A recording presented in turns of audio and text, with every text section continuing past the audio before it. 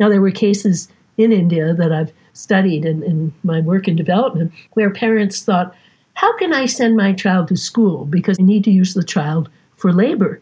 But then what the government of first Tamil Nadu and then Kerala did was to say, well, this government can intervene in a helpful way. We can have, first of all, flexible school hours so that the children can do both.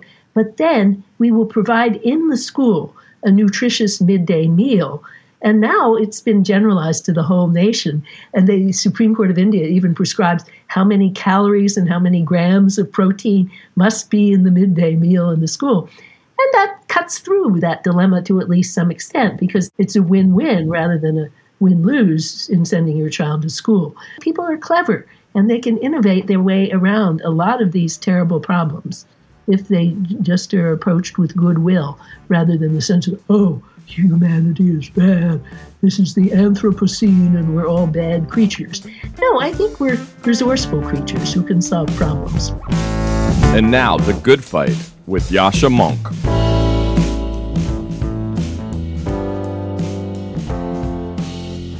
As you may remember, I was taking you through most of the chapters of the identity trap of my latest book. Now, in part 3, I've been talking about cultural appropriation, free speech, the new forms of progressive separatism in education. There's a few more topics I cover in part 3, including equity, including the concept of structural racism, including some of the trans debate, and debates about meritocracy. But I don't want to talk you through each of these topics one by one.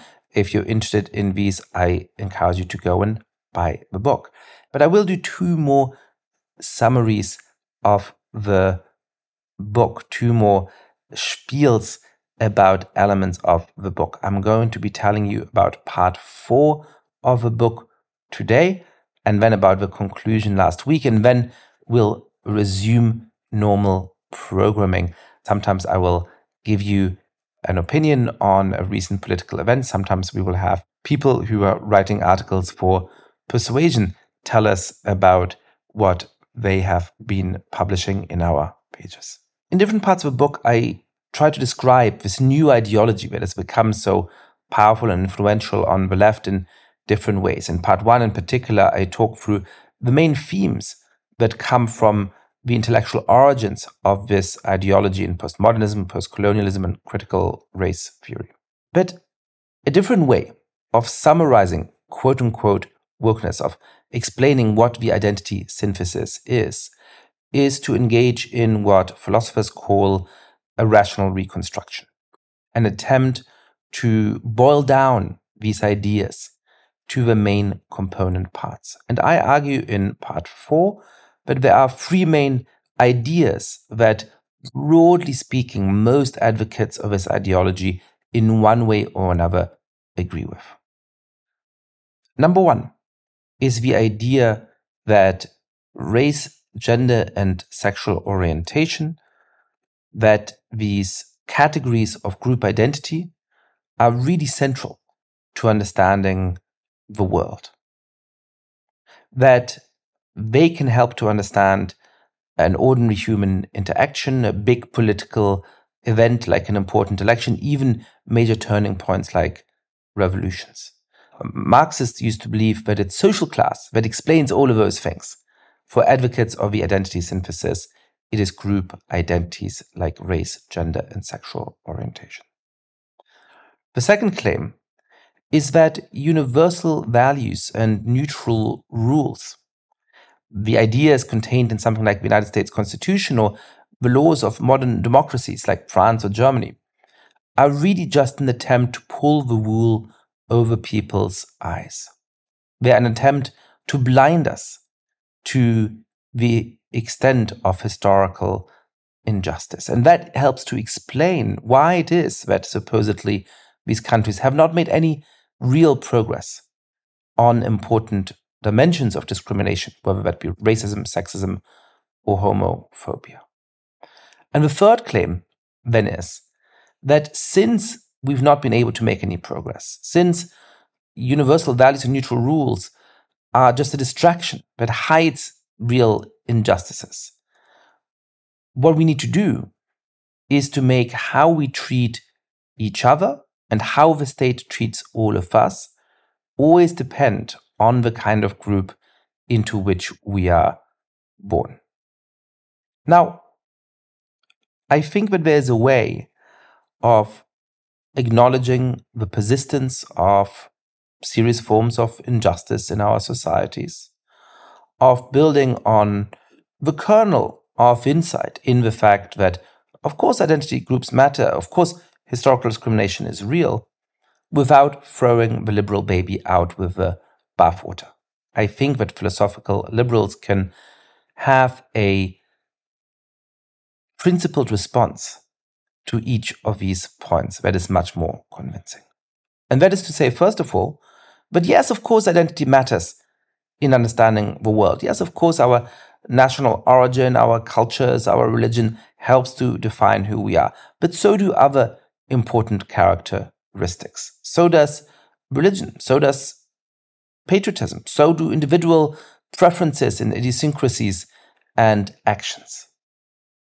So instead of looking at reality through the prism of one pre-chosen concept, we have to look at each political event or historical situation and let it teach us which of the different possible prisms is most helpful in understanding and interpreting what is going on. Secondly, yes, it is absolutely true that historically many societies have failed to live up to their universal values, to their neutral rules. But members of underprivileged minorities have been maltreated even in societies that claim to live up to these values. But when we have made historical progress towards more just societies, it has often been because of the insistence upon these universal values. This is why Frederick Douglass, after pointing out the hypocrisy of his fellow citizens and talking about all men being created equal when slavery was still a reality in the United States, goes on to defend the Constitution, to say that Americans should live up to the Constitution, to ask his compatriots by what virtue they can justify excluding people like Frederick Douglass from that true equality. And that is why we have, in fact, been able to make significant, real, if incomplete, progress towards a more just society. For the same reason, finally, the way to make further progress is not to build a society in which how we treat each other and how the state treats all of us always depends on the kind of group into which we're born. It is, on the contrary, to finally live up to the universal values that are a central part of our social settlement, of the United States Constitution, of the German Grundgesetz, of the values of the French Republic, and so on and so forth.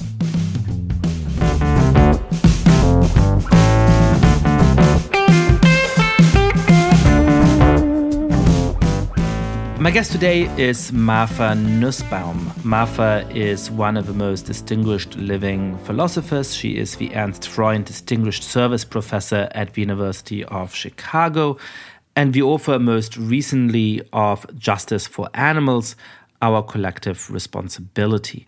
We had a conversation about the nature of ethics and moral philosophy, about what it means to be a liberal in contemporary society and how to respond to the concerns of post-liberals that liberalism is not really neutral as it claims. We talked about animal rights and how to be a happy warrior for animal rights, how technological progress, like lab-grown meat, may make it easier for us to live up to our moral responsibilities to animals. Finally, we talked a little bit about development and the concept of capabilities that Martha Nussbaum developed with Amartya Sen. And in the end, I asked her a little bit about her current writing project, which is, of all things, about opera. So I always say this, but particularly today, a really wide-ranging and I think very fun conversation. Martha Nussbaum, welcome to the podcast. Well, thank you very much for having me on. It's a great pleasure. Well, I really look forward to this conversation. I have a question before we get properly into the different subjects we'll explore today, which is, what actually is a moral philosopher, and what is this strange enterprise of ethics, of trying to think about how one should act in the world? Well, okay, I'll first say what most people think it is, and then I have a rather different view. The general idea started with Socrates, who thought most people don't pause to think, and they don't summon their beliefs into explicitness, and therefore they are guided by custom, convention, authority, and they've never stopped to sort out what they really think. So what most people who teach moral philosophy do is just try to conduct that kind of Socratic inquiry, get people to be more critical, more conscious, and therefore to discuss with others more in that spirit of critical awareness rather than just saying, oh, I think this. So I think that's worthwhile, but I also think that in a pluralistic culture where people get their ethical views from many different sources, some religious and some secular, we have to be very careful about not pronouncing and not steering in one direction rather than another. And therefore, I think ethics has got quite narrow constraints. But political philosophy has to try to get to principles that could guide the whole society.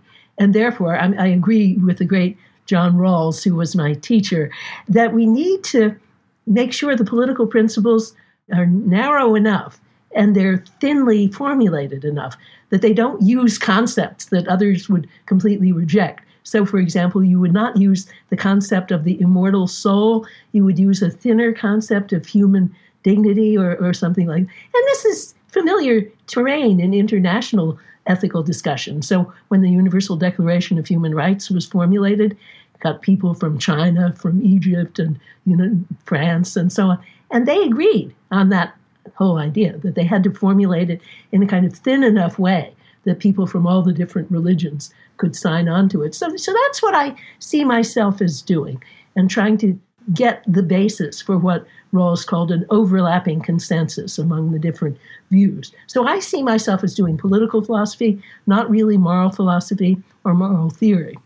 That's fascinating. There's a lot in there. Let me stick with ethics or moral theory for a moment, and then I want to bring out how that is different from political philosophy as you're talking about it. One of the things that strikes me in particular in academic moral philosophy or ethics, but as a result, also in a lot of the courses that people who aren't necessarily philosophy majors might encounter when they fulfill a distribution requirement in something like moral reasoning in college, is that it has a pretty narrow focus. A friend of mine likes to call it, what is naughty and what is nice, right? It can seem as though the enterprise of ethics of moral philosophy is to sort of look around the world at people and actions and entity and say, this is good, that is bad. And that's a kind of very strange orientation towards the world. I know that in some of your thinking, you've been critiquing that kind of narrow way of thinking about right or wrong, or thinking about what a worthwhile life for people is. So before we sort of delve down into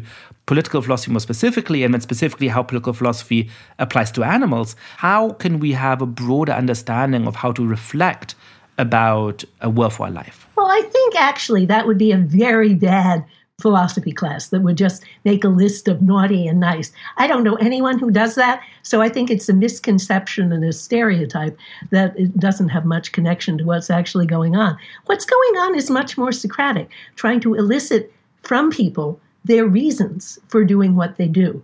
And that can happen without any kind of prescriptive element. You just get each person to clarify what they're doing and get them to think. Now, of course, once you think and you formulate your reasons, you notice that a lot of the things you think are full of contradictions. And this is what Socrates brought out in the dialogues. And then you might change your actual view because you see you're kind of a mess, and you straighten out your views and make them more coherent.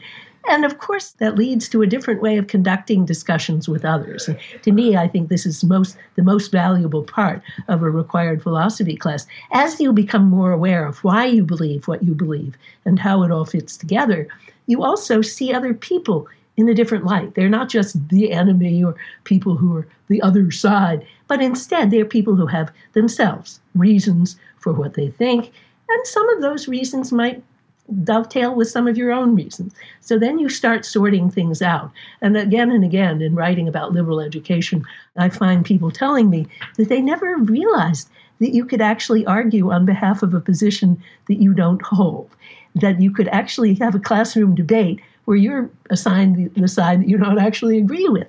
To me, that's a crucial contribution, not just to one's life, where it's good to be wide awake and kind of know why you're doing what you're doing, but especially to our political culture. We're not just yelling at one another across a great void, but we're trying to sort out why. And then that classroom debate is going to be a model that people could take into the larger society. And so you were hinting earlier at a distinction between what some people say is conceptions of good versus conceptions of right, between a comprehensive view of what is worthwhile in life versus a more narrow political set of conceptions about what is just in the way in which we deal with each other in political society. So how is it that our thinking should be constrained by an awareness that we're not going to have exactly the same conception of what the good life is, exactly the same conception of what, in a transcendental sense, is just in a liberal society? Yeah, I think a long time ago, people who were liberals, like John Stuart Mill, used to think that religion would just vanish from the earth and we would be reasoning together about politics in a way that was free from the different religious traditions. And that wasn't just in the West. I'm actually teaching tomorrow a course that includes Rabindranath Tagore, the great Indian philosopher. And he too thought he had this humanistic religion that he called the religion of man. He thought we would all converge on that. But now we see that doesn't happen, that under conditions of free inquiry and freedom of speech, people actually dovetail very little. They have different religions, different comprehensive views that are some religious and some, for example, Marxism would be secular. And then the question is, how can we then reason together about politics where we have to do stuff together? And so the idea that I and others have is that then we have to be especially careful that we narrow the scope of our inquiry. We're not going to formulate principles about the afterlife, for example, where you're never going to get any agreement. And yet you have to have a content that directs political action and political distribution. And then when you formulate that content, it's very important, I think, to do it in a thin way, not using divisive concepts. So we wouldn't use the concept of the class struggle in the Marxian sense. We also wouldn't use the concept of the immortal soul in the religious sense. And we try to think of things where we could meet on the same terrain. And then let's hope that people's larger comprehensive doctrines could be grafted onto that in their own minds. So somebody might say, well, I don't just mean human dignity. I really am thinking of the immortal soul, but I'll use the term human dignity because my fellow citizens don't all agree that there is an immortal soul. And so we can talk in this thinner way when we're deciding what to do politically. Let me put a couple of objections to this, and I'll start with a kind of more moderate objection and then try to ventriloquate the objection that opponents of liberalism have put to me as I've been debating with them and trying to defend liberalism to them. So the narrow objection is simply one of how to actually understand each other. So the idea, broadly speaking here, right, is that we live in a coercive society that is very diverse. A society in which you will have a very different set of ideas about what is good and bad and what motivates us and what kind of life we should lead. And we also have laws that threaten you with terrible consequences if you don't obey them. And so for me to say, look, I think we should worship God in a particular kind of way, and so I'm going to try and use the law in order to coerce you to do the same, that seems very unjust. And therefore we should sort of limit the kind of moral considerations that we invoke in arguing for law, for example. But people might say that if the way we do that is simply to translate the true reasons for what we believe into these bad imitations of them, that doesn't make that animus go away. It simply cloaks it in a way that might be unhelpful. So I might still be trying to ban abortion, let's say, and I've recognized, look, we should talk in public reason in ways that don't invoke our ultimate comprehensive doctrines that drive us towards what political beliefs will hold. So rather than talk about the idea that I'm not a Catholic, but as a Catholic, I might believe that life starts at conception, I talk more broadly about human dignity. But doesn't that just cloak what I'm actually trying to do, make it harder for me to explain myself to my fellow citizens without therefore stopping me from trying to impose my preferences on the rest of society? And isn't that a reason to be skeptical of the kind of limitations that somebody like John Rawls thought should apply to public reason? Well, first of all, I think, the old maxim, hard cases make bad law. The case of abortion is one of the hardest cases in our society. And I think that's one where it's particularly difficult to carry on an argument in terms of public reason alone. I'll come back to that case. But for most things where we have to talk about, let's say, the distribution of health care or other goods in a society, I think it's possible to find this neutral meeting place where, for example, the reasons of a believing Catholic for wanting everyone to have access to health care will be very different, maybe, in the theology, from my reasons as a Reformed Jew for wanting everyone to have access to health care. But, we can meet and we can talk about those things, and there's no big impediment. And I think, if we start with the basic idea that we want to live with others who are different on terms of fair cooperation, that's an essential starting point. But if you have that, then you can do pretty well with very many topics. And I have in our law school started a program of what are called Nussbaum lunches, where at lunch, because people often sign up for classes around their politics, so I don't get so many of the conservative students in my classes, but if they sign up for one of these lunches, which I usually teach with a more conservative faculty member, then they discuss the topic with other students who disagree for 90 minutes. And I found that works really quite well, that we learn to understand one another better. We thought the abortion topic would just be the death knell for the Nussbaum lunches. And my he's a libertarian. I wouldn't say he's really conservative, Will Bode, but he's a well-known libertarian blogger. He actually we're very worried. And his wife, who's quite left-wing, said, Will, that's goodbye to the Nussbaum lunches. But, there, I think we have to go beyond Rawls a bit because people need to explain where they're coming from. I think if they just use the language of public reason, you're quite right. People feel constrained and they feel they can't explain themselves. So people did more of that. But when they did, of course, you found out that not all Catholics had the same view. Of course, some were aware that Aquinas thought that the fetus wasn't a person until just before birth. And so we started discussing things in a much more open-ended way. And there were students who were Catholics who had become worn out by the pro-life movement because they thought it wasn't supporting life enough. So they had that inter-Catholic discussion. And then there were Jews who had a different point of view. And there were many, many other religious points of view. And we found that we were listening to each other. And I think that's the crucial thing, that people are actually able to listen. Because usually you just don't talk to such people. I mean, usually those conservative students wouldn't be taking my feminist philosophy class or whatever.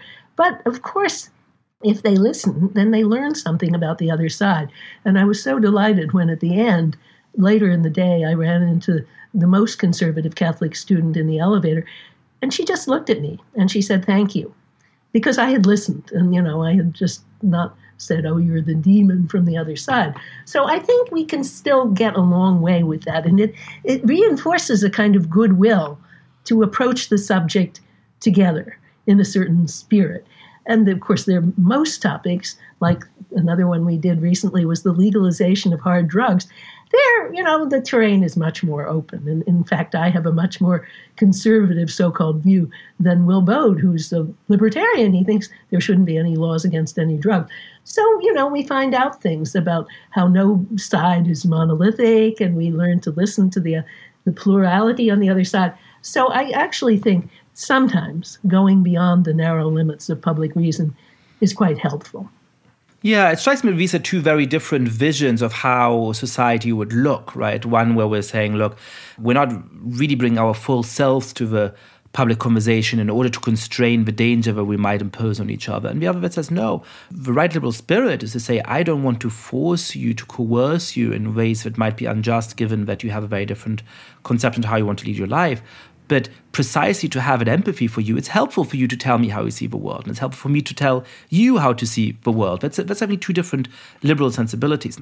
Let me just add one thing. That Rawls didn't actually say people in what he called the background culture shouldn't do that. He actually thought it was fine for them to do that. It was just that in certain political roles, in particular, he mentioned the Supreme Court justice writing an opinion, then you shouldn't give your reasons for that decision binding on the whole country in terms of your personal beliefs. So I think he's been misunderstood a lot.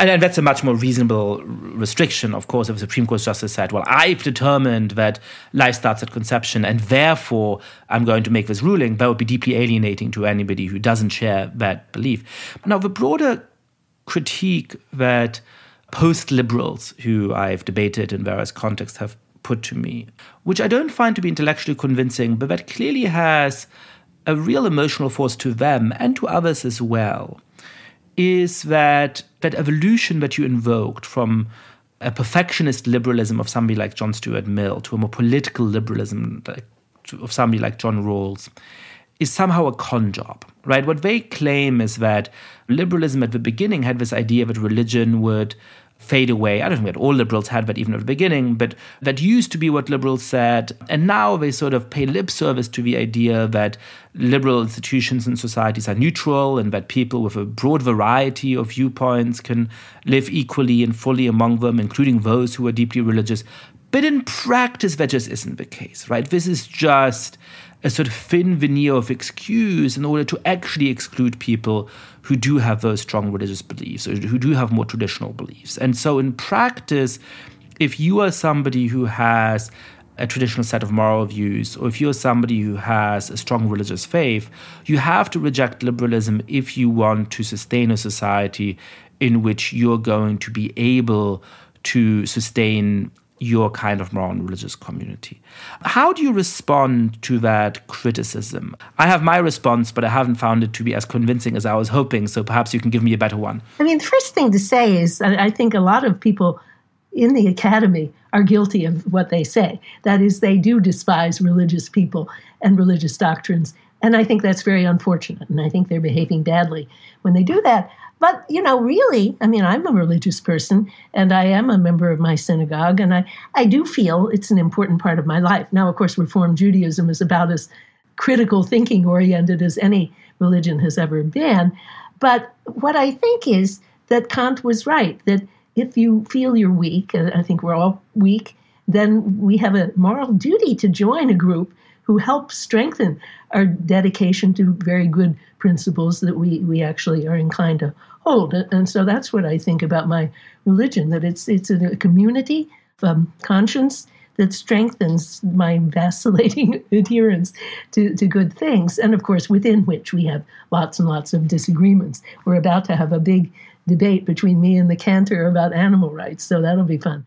So I think that should be possible. And I never conceal my own interest in religion, and I try very hard to make it clear that I think it's perfectly compatible with being a political liberal. But then, I guess I think, look, there are some religions that have the view that they project onto them. There are some evangelicals who think that critical thinking is bad and that you shouldn't be exposed to critical thinking. When I wrote my first book on liberal education, Cultivating Humanity, I made a great point of including religious institutions in the database. So I had a chapter called Socrates in Religious Institutions. And what I found is that most of them really wanted Socratic debate, and they wanted this broader joining to a culture. And in fact, the Baptist institutions that were running afoul of the Southern Baptist Convention on certain things about women's status, they had just left the Southern Baptist Convention. So I really didn't include very many Baptist schools in the final study because they had become liberalized. But I did find the Catholic institutions, of course, particularly the Jesuit institutions, but also even Notre Dame, which is Congregation du Sacré-Cœur, a more conservative order.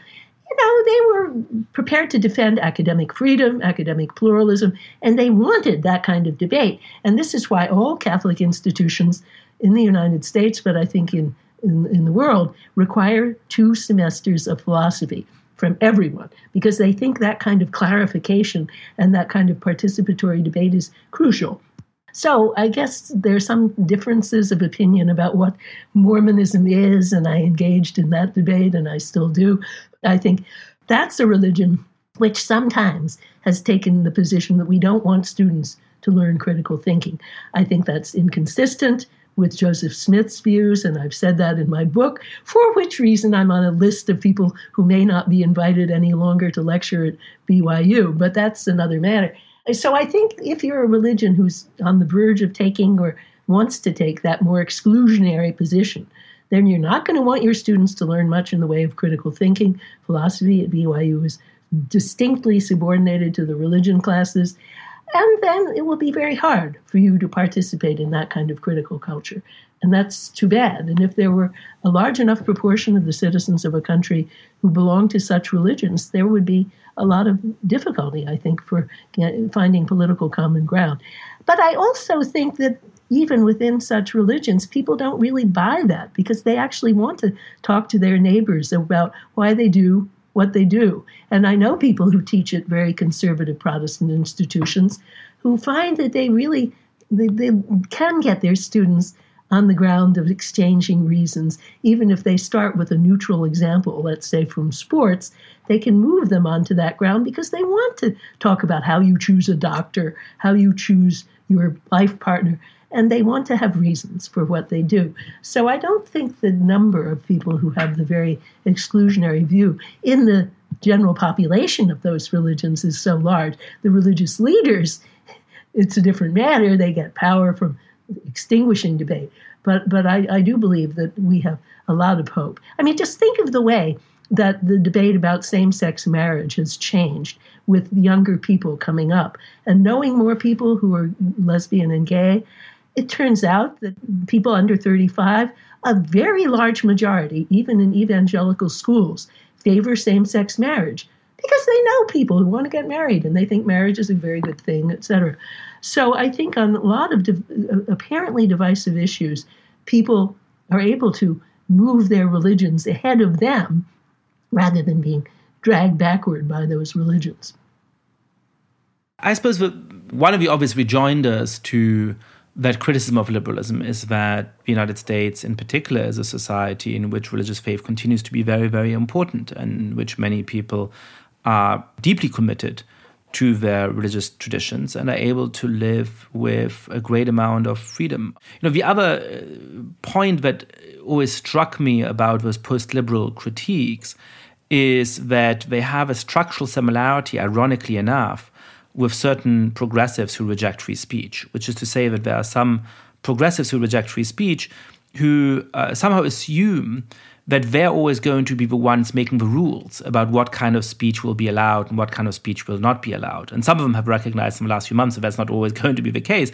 But it was, as I wrote before the last few months, a very naive belief to start off with. In the same way, some of the post-liberals think, well, if what most motivates you is an adherence to a certain set of religious beliefs, and if you think that those are sufficiently important that, for example, your entry into heaven will depend on living in a community of people who all adhere to those rules and make it least likely that you might deviate from them, I can see why that's, even as a non-religious person, I can see why it's a very motivating point of view.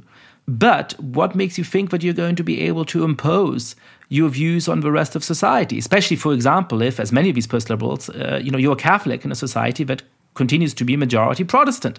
And of course, that too is part of the origin of liberalism. You're talking about certain perfectionist liberals like John Stuart Mill in the 19th century, who perhaps had a belief in a certain kind of rationalism or of certain forms of religious beliefs giving way over time.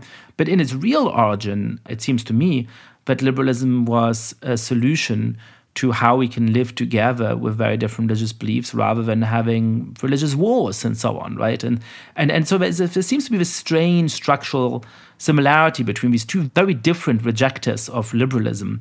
And there's a structural reason for that, because it's based on the fantasy that you can build a society that's better than liberalism, and that always assumes that that society will in fact accord with your substantive preferences about how everything is going to run.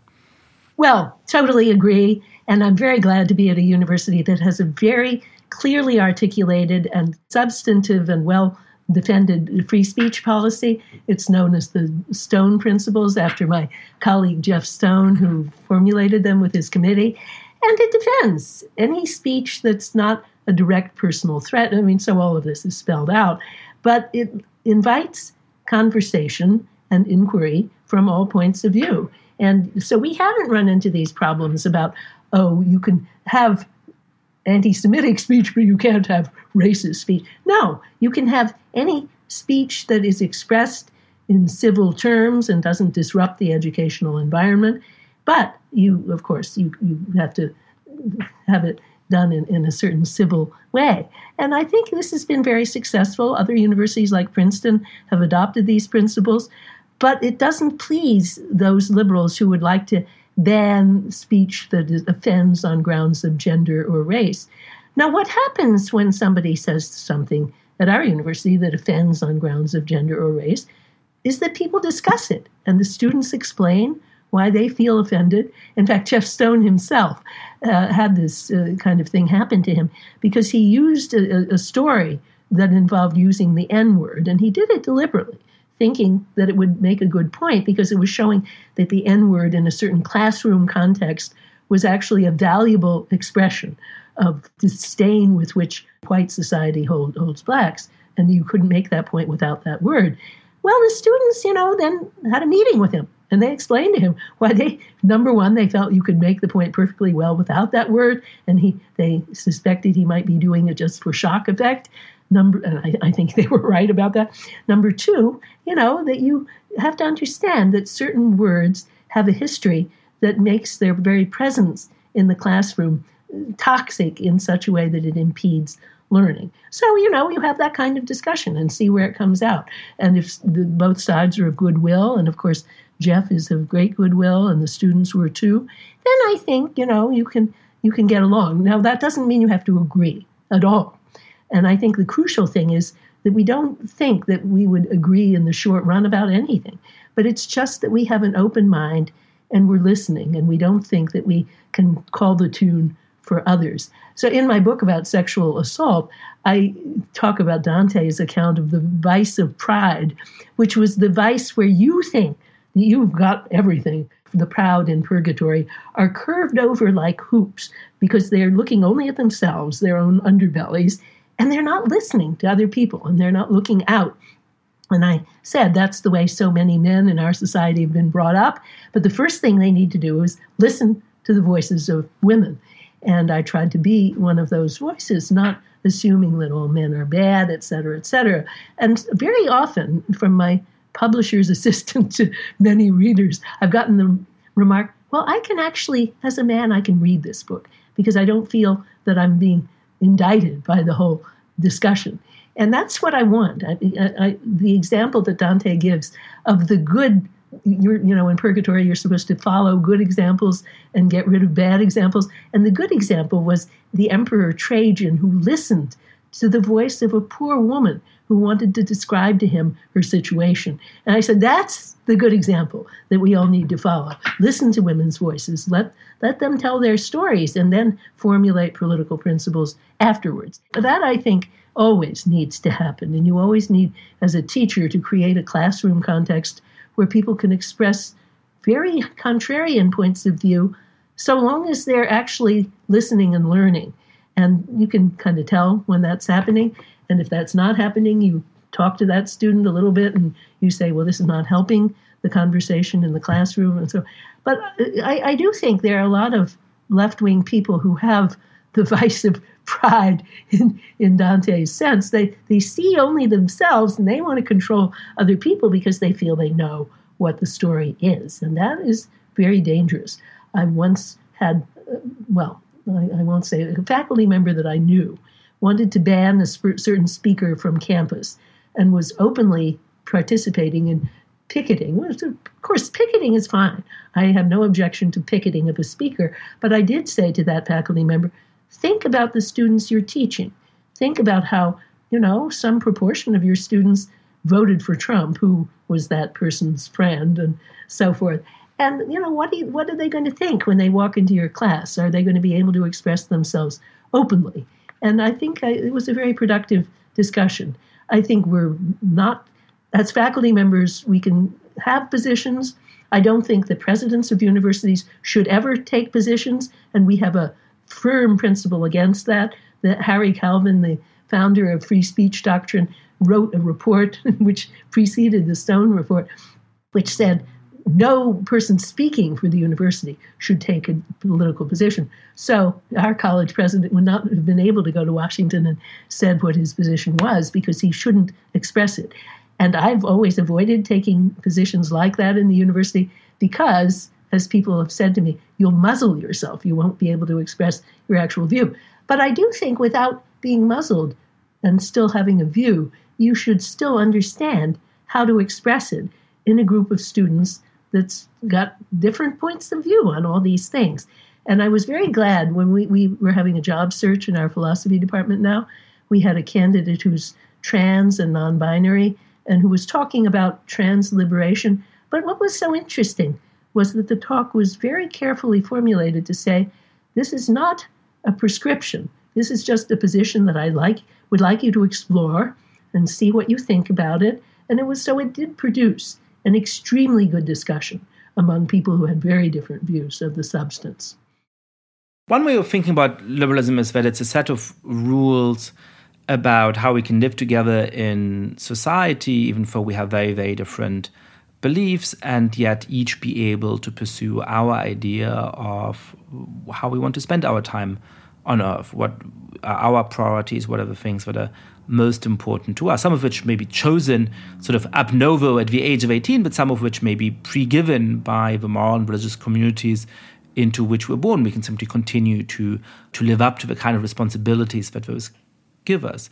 It seems to me that liberalism has greater difficulties coming to clear answers in cases where it's unclear whether somebody has full moral agency, and where it's unclear whether somebody should be counted among the circle of people who have full moral rights. So in a sense, I think that is what the debate about abortion is over, right? What is the moral status of a fetus, for example, and what does that mean for how we can constrain what kind of medical interventions we're going to license?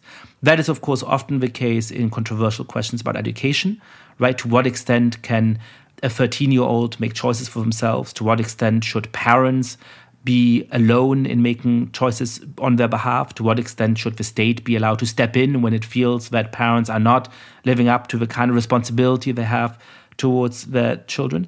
But it seems to me that the same question is fundamentally at odds in the topic that is covered in your latest book, which is to say how we treat animals and how we should conceive of the responsibilities we have towards animals and perhaps the rights that animals have in their own right. Yeah, I think this is a very long discussion. I don't expect that we're going to arrive at any consensus anytime soon. And rather like Peter Singer, who said similar things, I'd be very happy for people just to take these issues seriously, debate them, think about them when they buy meat and when they endorse practices like the factory food industry that cause great pain and suffering to animals. I want them to know. The first thing is we know a lot more than we used to know about the capacities of animals.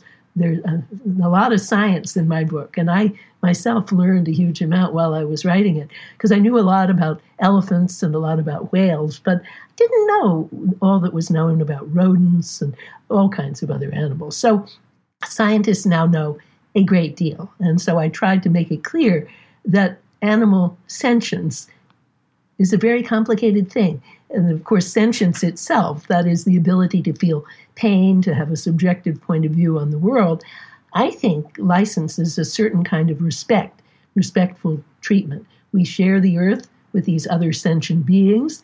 And I wanted to put down, so to speak, to criticize a very common view that namely it's all organized in a rank ordering, with the humans at the top, or maybe God at the very top, and then everyone else ranged below, by simply pointing to what we know. We know that birds have a sensory faculty of magnetic perception of magnetic fields that we don't have at all. And for that reason, they're able to go all over the whole world and find their way. And we know that dolphins can echolocate. They can say what's inside an object they approach. I tell this story about how one trainer in a private marine facility was able to she was told by her captive dolphin that she was pregnant before she herself knew that, because the dolphin could sense that there was something growing inside, and that woman hadn't yet had the pregnancy test. So, animals can do these amazing things. And I think once you realize how complicated animals are, and of course it's not just the ones that we tend to like elephants and dolphins, but it's also squirrels, mice. Rodents are very intelligent creatures. They actually have one capacity that usually humans think only humans have. That is metacognition. That is, they can think about what other creatures think. When a squirrel is hiding a nut, it's got to be successful at thinking, where will other squirrels look for that nut? It's got to avoid that. So, people do know that their dogs can deceive them, and so they do ascribe metacognition to dogs. But squirrels, mice, the world is full of animals who think in very, very complicated ways. Now, what does that all mean? We can still say, oh, well, knowing all that, I'm just going to say goodbye to all those other creatures. I count them for nothing. But we might at least start to think about, first of all, the pain that we inflict on such creatures. And I want to say, pain is very important, but it's not the only thing we do to these creatures. We deprive them of free movement very often. We ruin their habitats. I've just been writing a lot on whales. I did a piece in the New York Review of Books anniversary issue about the fact that in the seas, which we think is wild, whales can't move around without being obstructed by, number one, noise made by container ships and propellers, and also the oil riggers that send sonic bombs down to the ocean floor to chart the ocean floor. Number two, by plastic. Anytime somebody drinks from a plastic bottle and throws it away, that plastic is very likely not to be recycled, but to end up in the ocean. And then when it's there, it's gleaming, it looks very appealing, and a whale will swallow it. But of course, then it can't digest it, and it will sit there, and probably more plastic will come in, and the whale ultimately can't take in any real food, and the whale will die. So there are all these things. Even the practice of using sonar for the national defense has come under scrutiny because of the way it disrupts the whale's form of life. So if we know these things, we have to think, could we do what we do differently? Now, in the case of whales, there are lots of things we could do differently. For one thing, we could just set speed limits on these container ships. They would get where they're going, but they just get there a little more slowly. There would be much less obstructive noise. We could certainly do what a lot of states and cities are doing, banning single-use plastic. And I think that's good for human health in many ways, too. Other things that we could do. Sonar has now been regulated by a United States court so that the U.S. Navy can use what's called defensive sonar. But there's a kind of sonar it uses just in an exploratory way that is now illegal because of the way it obstructs the lives of whales. So there are many, many cases where we don't really need to do what we're doing. Lobster fishermen used to think, can't fish for lobster without using a kind of line that gets wrapped around the body of the whale and cuts into it so that it gets more and more entangled as it thrashes around and it ultimately dies an extremely painful death. And this is a kind of whale that's highly endangered. So gradually, people say, well, there's another way of having a line that detaches from the lobster pot, and you could think of using that. Unfortunately, the Congress refused to appropriate funds to subsidize the use of that new, more expensive kind of line on the part of the lobster fishermen. So, we've got those problems, too. And any time it takes congressional approval, as you know, it's going to take a long, long time. But anyway, my point is that we can get a lot of agreement on a lot of things, particularly, I would say, in countries where the meat industry does not have a strangle grip on politics. I'm afraid our country is in real trouble that way. Imagine this, that the factory farming industry has been able to pass in many, many states laws that forbid speech about what actually goes on inside those farms. They're called gag laws, gagging the speech about agriculture. And some of these laws have been thrown out by state Supreme Courts on free speech grounds, but there are about 9 states that still have them because they think, and this is what gives me hope, the minute people actually know what's going on, they're going to change their dietary practices. I think that, their power over politics is right now huge. Any presidential candidate who doesn't go to Iowa and do a photo op with a pork sausage is in big trouble. And yet, the pork industry is one of the worst. It puts these highly intelligent animals in what are called gestation crates, these metal slatted boxes just the size of their body. They can't lie down, they can't turn around, and they have to defecate through these slats into a sewage lagoon. It's a horrible life. It's a life not worthy of the dignity that animal possesses. And if people saw that, and they then saw by contrast what a pig is in a different habitat, then they would think differently. I think one of the problems we have is that people do see elephants and whales in a more robust, not fully natural, but sort of natural habitat. But the animals we eat are screened from view, and we don't really see them as full beings, but only as things. So we need to change that. But the pork industry and the meat industry has a real hold over politics. You can't get confirmed to a position that deals with regulation, that requires Senate confirmation, without sitting down at the table with those people and saying, I'm not going to regulate against the meat industry. Whereas Europe is not in the same situation, and Europe has advanced a great deal. And so you can kind of be contrasting the laws that regulate the factory food industry in the U.S. and in Europe. You can see what happens if there's less obstruction from the meat industry. But I actually am hopeful about this because now we're getting meat that's grown from stem cells in labs. And once that's widely marketed, and of course they're going to try to say it's unsafe, blah, blah, blah.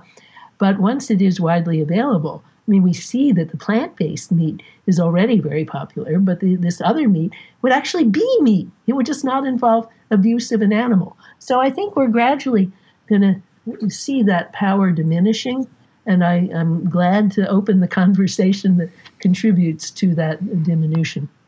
If somebody listened to what you've been saying for the last minutes and is broadly sympathetic, as I certainly am, what consequences should we take from that, right? So I'm somebody who does eat meat, who doesn't have particularly radical views about animal rights, but who certainly rationally knows that everything that you've been saying rings true. That, of course, there are a huge variety of animals, including ones that we use as farm animals, that we use as the things we eat, that clearly have not just the ability to feel pain, but great cognitive skills and abilities that are very different from ours as humans, but that are worthy of respect. And of course, I think in the abstract that we should put in place the regulations and other things we need to reduce the incredible cruelty with which we treat, for example, the chickens that we eat for dinner or that give us the eggs that we have for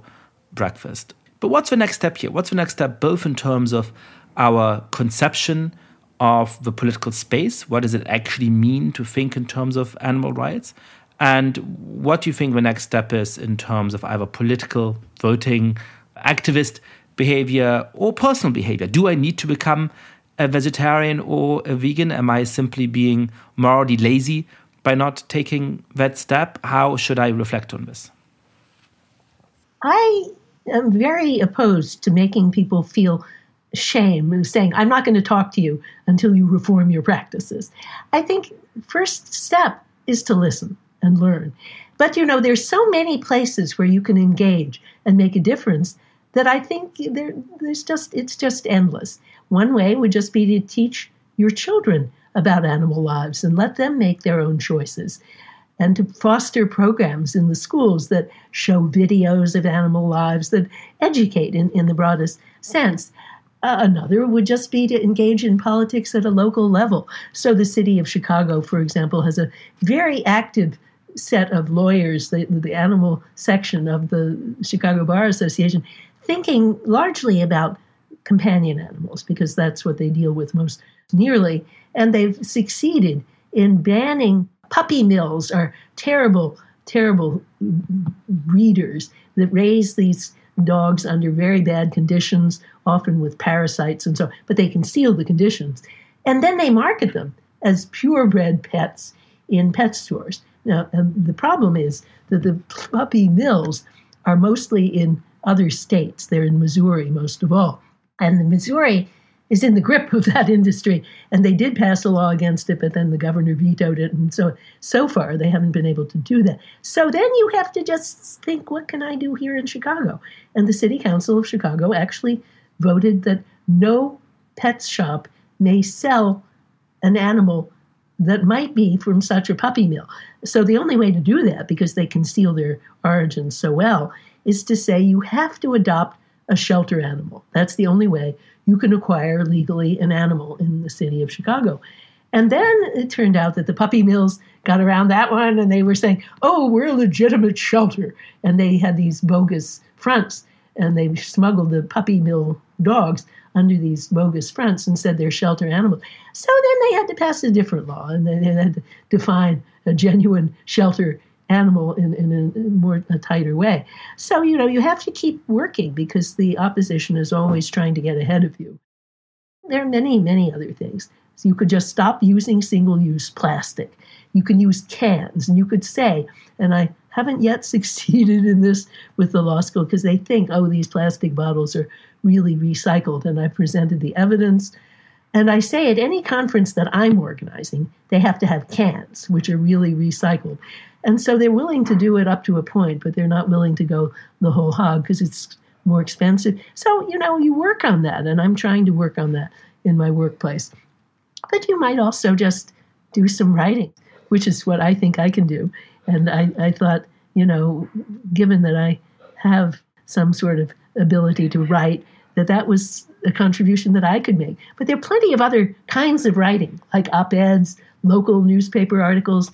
And the Chicago Tribune, I really love, because almost every day on the front page, there's a story. And the reporters are really excellent, that they do stories about birds, for example. So there's some rare bird that's now nesting on the lakeshore out here, and you learn about the animals in your city. So in short, what I think is you just figure out what you care about and what you love, and you think, how can I contribute in that area that I really know about and with my own particular skills and interests. I think it would be quite a good idea if people would gradually gravitate to either plant-based meat or the stem cell type meat. It's good. I mean, meat is not that great for your health anyway. But animal agriculture contributes enormously to global warming. So there's the health issue, there's the global warming issue, and the stem cell meat doesn't get around the health issue, but it does get around the global warming issue. It doesn't belch methane out into the atmosphere. Now, I found that I myself, being an aging woman who's quite athletic and does 90 minutes of exercise every day, I need about 65 grams of protein per day in order to be healthy. And it turns out, actually, that plant-based protein, either it's a type that I can't digest, which is one problem, or if I can, it doesn't give me enough of the muscle-building enzymes that I need. I was having problems of weakness. I mean, I'm now taking creatine supplements, which seems to make things better. But I do have some dairy in my diet, and I do still eat fish. And I have an argument in the book. I actually think that because fish, unlike most animals, live in the instant, they don't make elaborately temporally extended plans, they don't suffer the harm of death in the same way that most animals and humans do. The most qualms I have about my own diet is dairy, because the dairy industry, there's no way to think of it that it doesn't involve taking the calf from its mother. And that's a terrible loss to the mother and to the calf, of course. I mean, I think you could imagine how to reform it, but it would be not profitable at all. So I'm worried about the dairy industry. But right now, I still eat yogurt quite a bit. And, I think we shouldn't judge. We have to be people who are trying to do the best we can.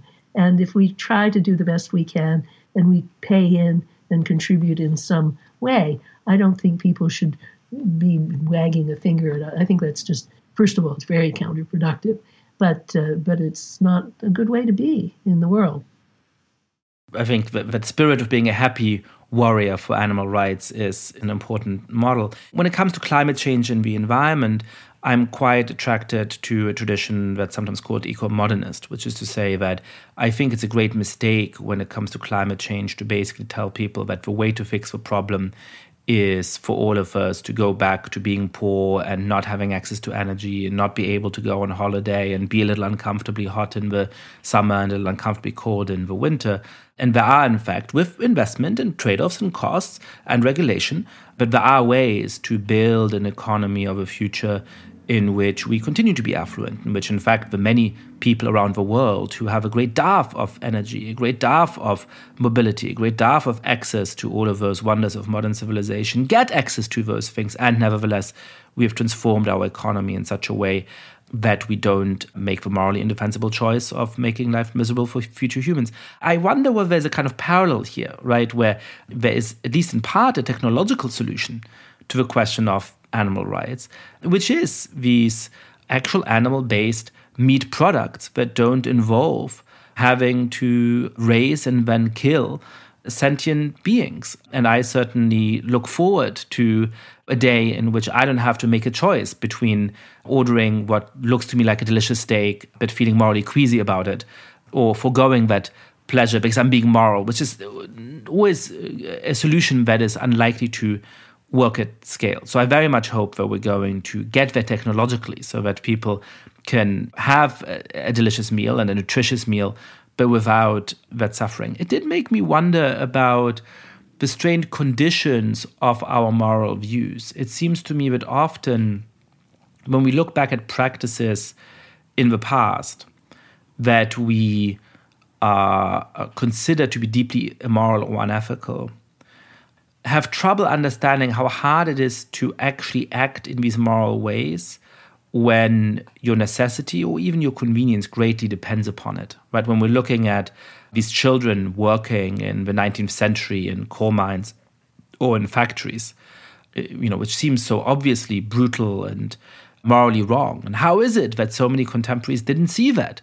Well, in economic terms, there was a need for it in a way that there isn't now, and that made it harder to see. And I wonder whether, by the same token, if we do end up with really good meat products that don't, in fact, require the raising and killing of sentient animals, whether 50 or 100 years from now, people will look back at this moment and think, how could these people eat meat? It's so obvious that it's wrong.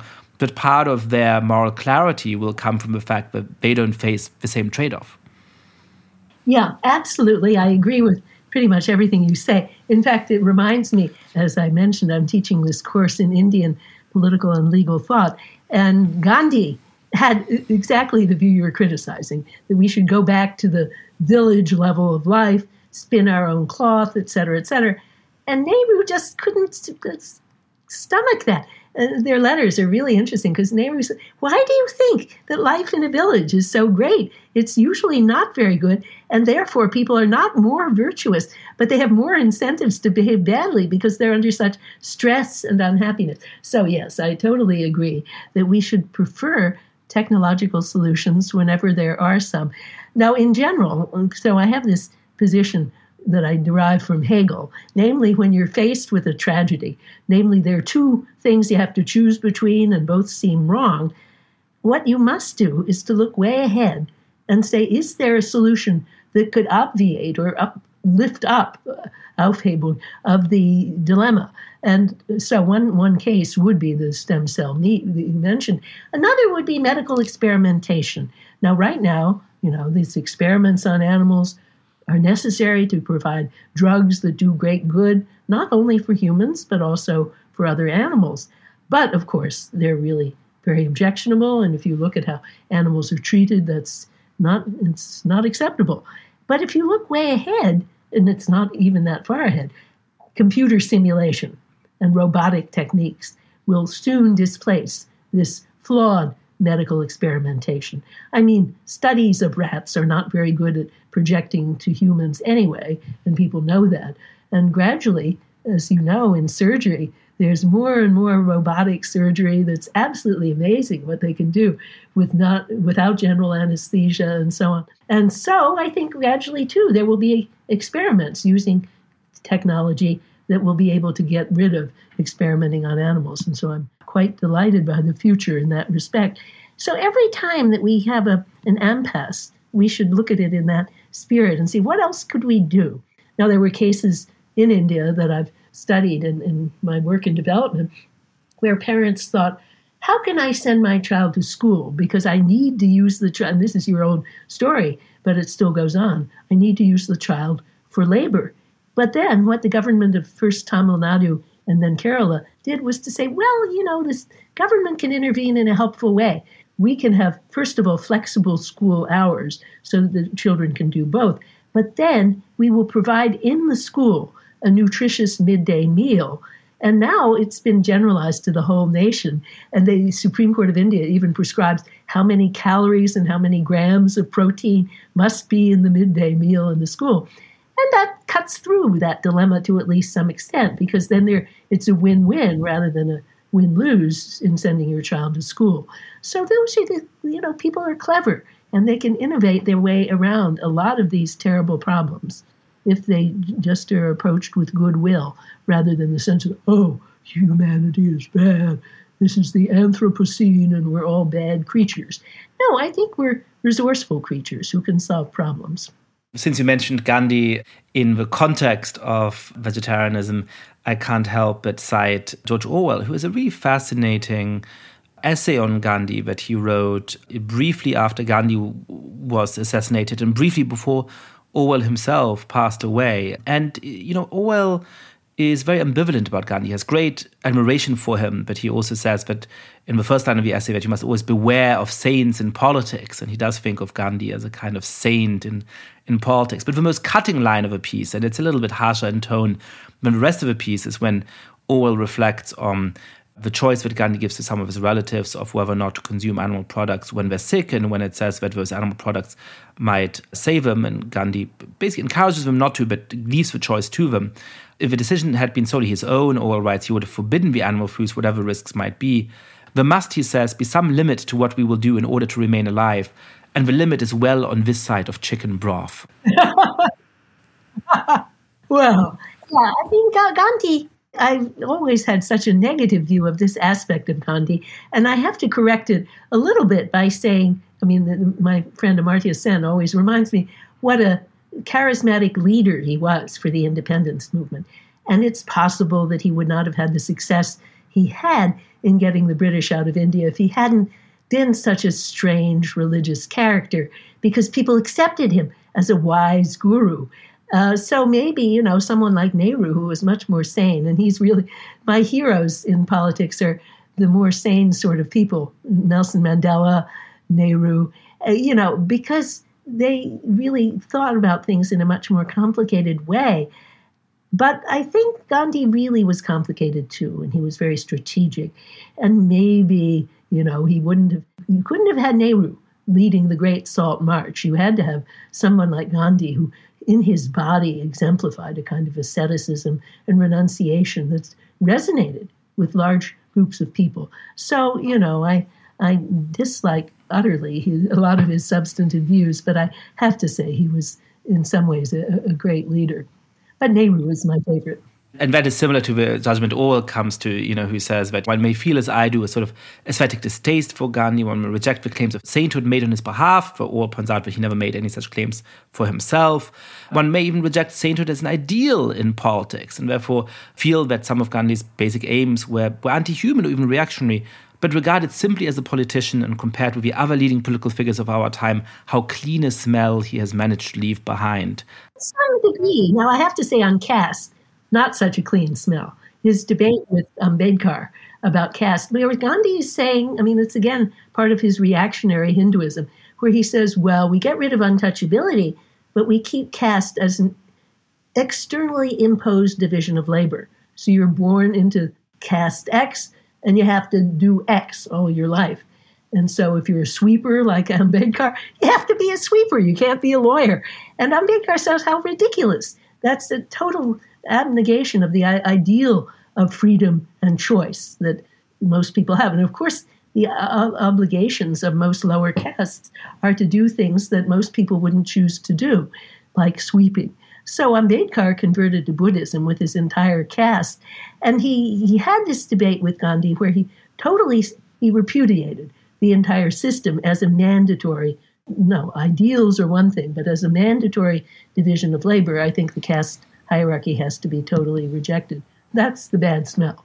So I wasn't actually going to ask you about that whole strain of your work, but since we've somehow wound up talking about India and your work with Amartya Sen, I would be remiss not to. How should we think in the context of development as the basic goal of public policy? And why do you think that thinking of the capabilities that people have, the basic option sets that they have in terms of what small choices they can make for their lives is an improvement on the ways in which we've normally thought about the goals of development?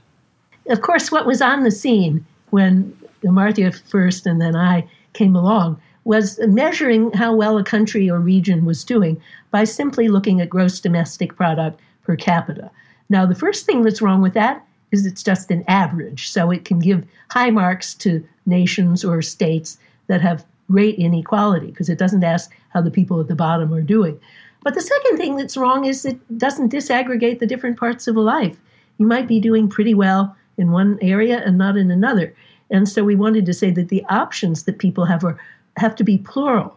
And they have to include things like healthcare, bodily integrity, all the things that I eventually put on my list of capabilities, which Amartya doesn't use. But anyway, the idea of getting a much more complicated picture of development. There are states, and in particular Gujarat, where the current Prime Minister Modi is from, that was doing quite well by gross domestic product per capita, very badly on education, very badly in maternal mortality. So once you start listing the things that actually matter to people, you get a different set of answers. Then if you moved up one level in terms of adequacy, you might get to utilitarianism, which measures how well you're doing in terms of the satisfaction of people's preferences. That's a lot better because it's really about what politics is doing for people, but it still has some problems. Number one, it's still an average, and it therefore doesn't tell you how the worst off are doing. Number two, it still aggregates the different parts of a life together. It just talks about utility, this all-purpose placeholder for many different and incommensurable types of choices. But number three, people can feel satisfied because they don't know any other option. This is the problem that economists call adaptive preferences. They can say, oh, women don't usually go to school, so I'm satisfied with the amount of schooling I have. And that's often a reinforcement of an unjust status quo. And then finally, it's shooting at a state, the state of satisfaction. Whereas people don't want to be in a state. They want to be active. And this is something that my former colleague, the great Bob Nozick, said about if you imagine a utility machine, it could produce amazing and terrific satisfactions. But suppose you were hooked up to it and just didn't do anything, but you had this illusion that you were doing these things, and therefore you felt great satisfaction. Most people would not choose to be plugged into that machine because they want to strive and they want to do whatever they do by being agents in their own lives. And utilitarianism misses the importance of agency. So for these reasons, we reject utilitarianism, and then we get on to our own view, which is much more pluralistic, and therefore the human development reports that Sen helped to construct measure many different things, and countries can go to the top not by having any one thing. You can just look at the different achievements in lots of different areas. And then what I did was to turn that into a kind of minimal theory of justice. A society is minimally just only if it's been able to get people up above a certain threshold on 10 very basic kinds of things that include life, health, bodily integrity, the development of their senses, imagination, and thought through education and political liberties, and on goes the list. But in any case, that's the sort of thing that you could imagine a constitution protecting in a variety of much more concrete ways. And that's the reason I developed it, because I think countries often are kind of formulating their constitutional principles. And it really is, my view was inspired by thinking about the Indian Constitution and the South African Constitution. But having learned from those, then I hope I can recommend something that new nations might want to consider. And now I just have a final question, because as we were chatting before we started this interview, you mentioned to me that you're writing a book about opera next. Now, you've written about a great many different subjects, so it's less surprising in your case than it might be in some.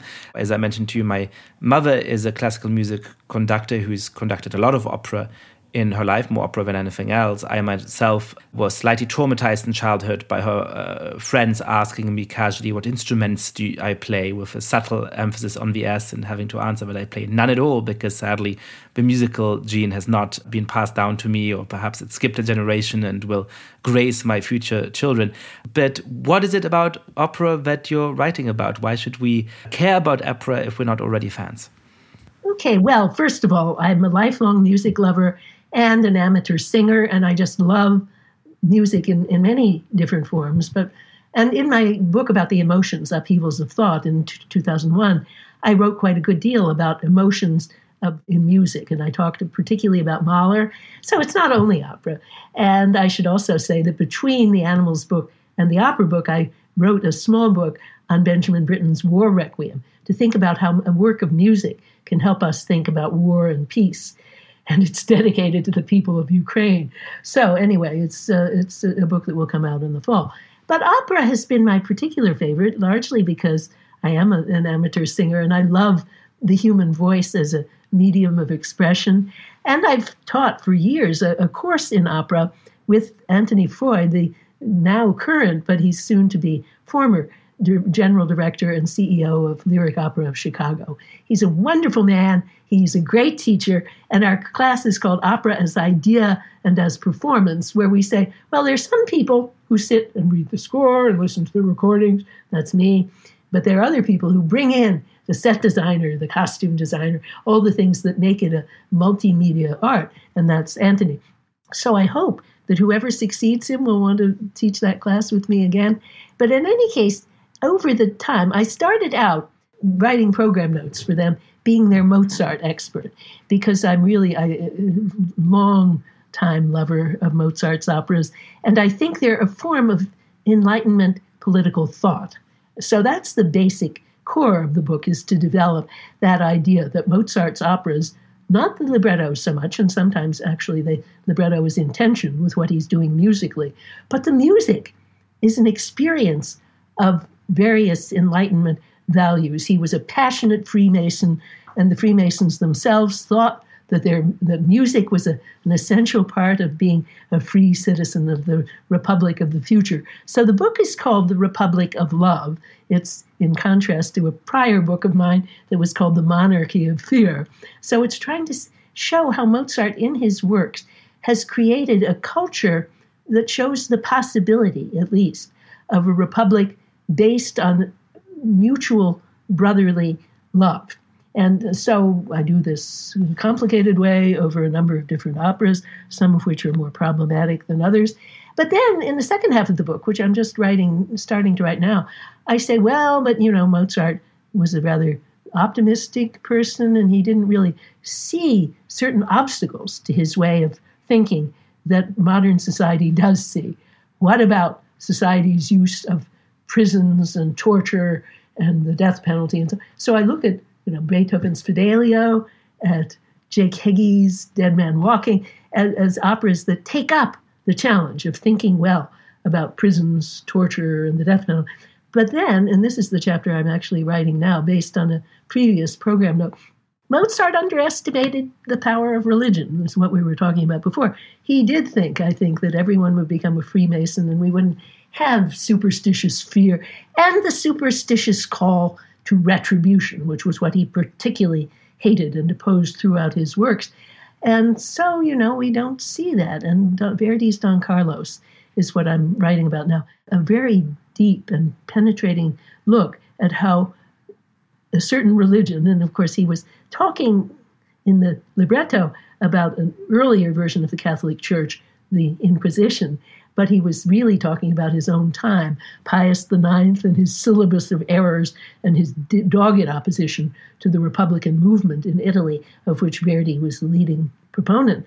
So he's thinking, the trouble is that people are afraid, and religion can get a grip on their minds through fear, but then also through resentment. And he shows how religion drives. The weaker people feel, the more they want to attack and get the better of other people. And we see this in this tremendous auto da fe scene in Don Carlos, where, of course, the church is getting you to urge that the heretics be burned at the stake. And opera can show this better than straight theater, because straight theater can't really show you the way crowds behave. Julius Caesar tries to do that, but it's not terribly successful. But Verdi was the great master of the chorus and choral emotions. And he really he's on to something very powerful about the interconnection of weakness, fear, and the desire for revenge on your enemies. It's something we need to think about now, I think more than ever, because we have a politics that's increasingly driven by a kind of resentment and a hatred of vaguely specified others. So anyway, that's what I'm writing there.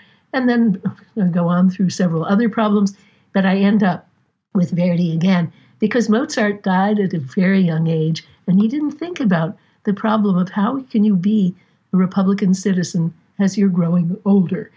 And Verdi wrote this fantastic, happy comic opera, Falstaff, at the very end of his life when he was 80, and he died a few years later.